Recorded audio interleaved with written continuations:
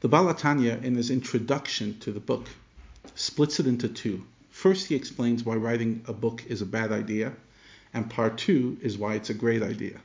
Today we'll focus on what possibly could go wrong with a book. There are many kinds of books. The Tanya is a kind of book that is full of wisdom, Torah's wisdom. And when we say the word wisdom, we're talking about wisdom to transform your life. It's not abstract knowledge, it's wisdom of how to change, how to grow, how to be your ultimate self. These days we call it self-help, which is just such a cheesy name. Because the truth is it's wisdom, it's guidance. It's so much more than just like a little self-aid.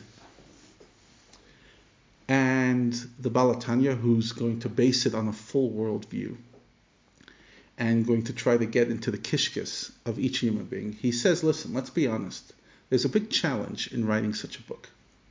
Because, first of all, each and every person is different. So when I'm writing my book and I'm saying this is the right guidance, etc., I'm talking to people across the world and across history. In other words, across time and across space. What are the chances that I'm able to talk to the space where each person's at, not only in today, in different societies, but in all future times? The Tanya was written in Russia in the 1700s, and now we're in South Africa, United States, Israel in 2020. How possibly can there be an association? Another issue is when writing a book of guidance, it very much comes from a subjective place. Even a great Torah sage is writing it based on their unique perspective, their unique worldview.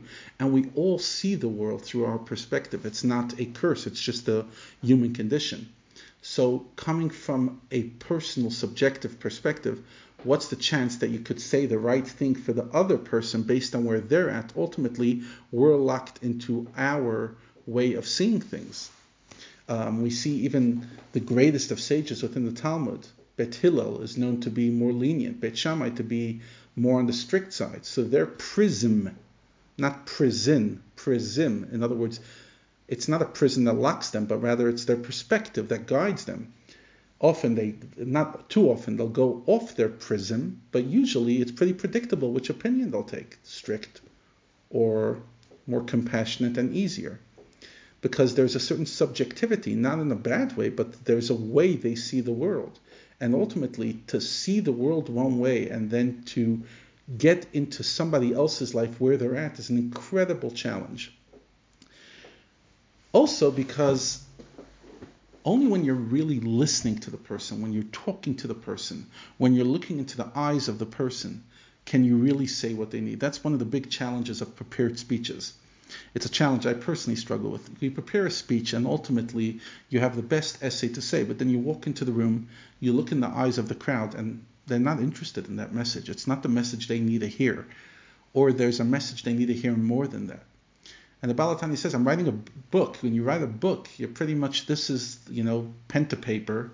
You're putting it in a very sophisticated form. You're preparing it. You're thinking it through. But the challenge of that is you're not necessarily reaching the person where they're at versus when you have a conversation, specifically one-on-one. You're looking into the eyes of the individual. You're seeing where they're at. And that's why each and every one of us needs a guide, because we need somebody who sees us where we're at, Basher Husham, where we're at. And for all these challenges and more, a book such as this should not be written. So then why was it written? For that, we continue tomorrow.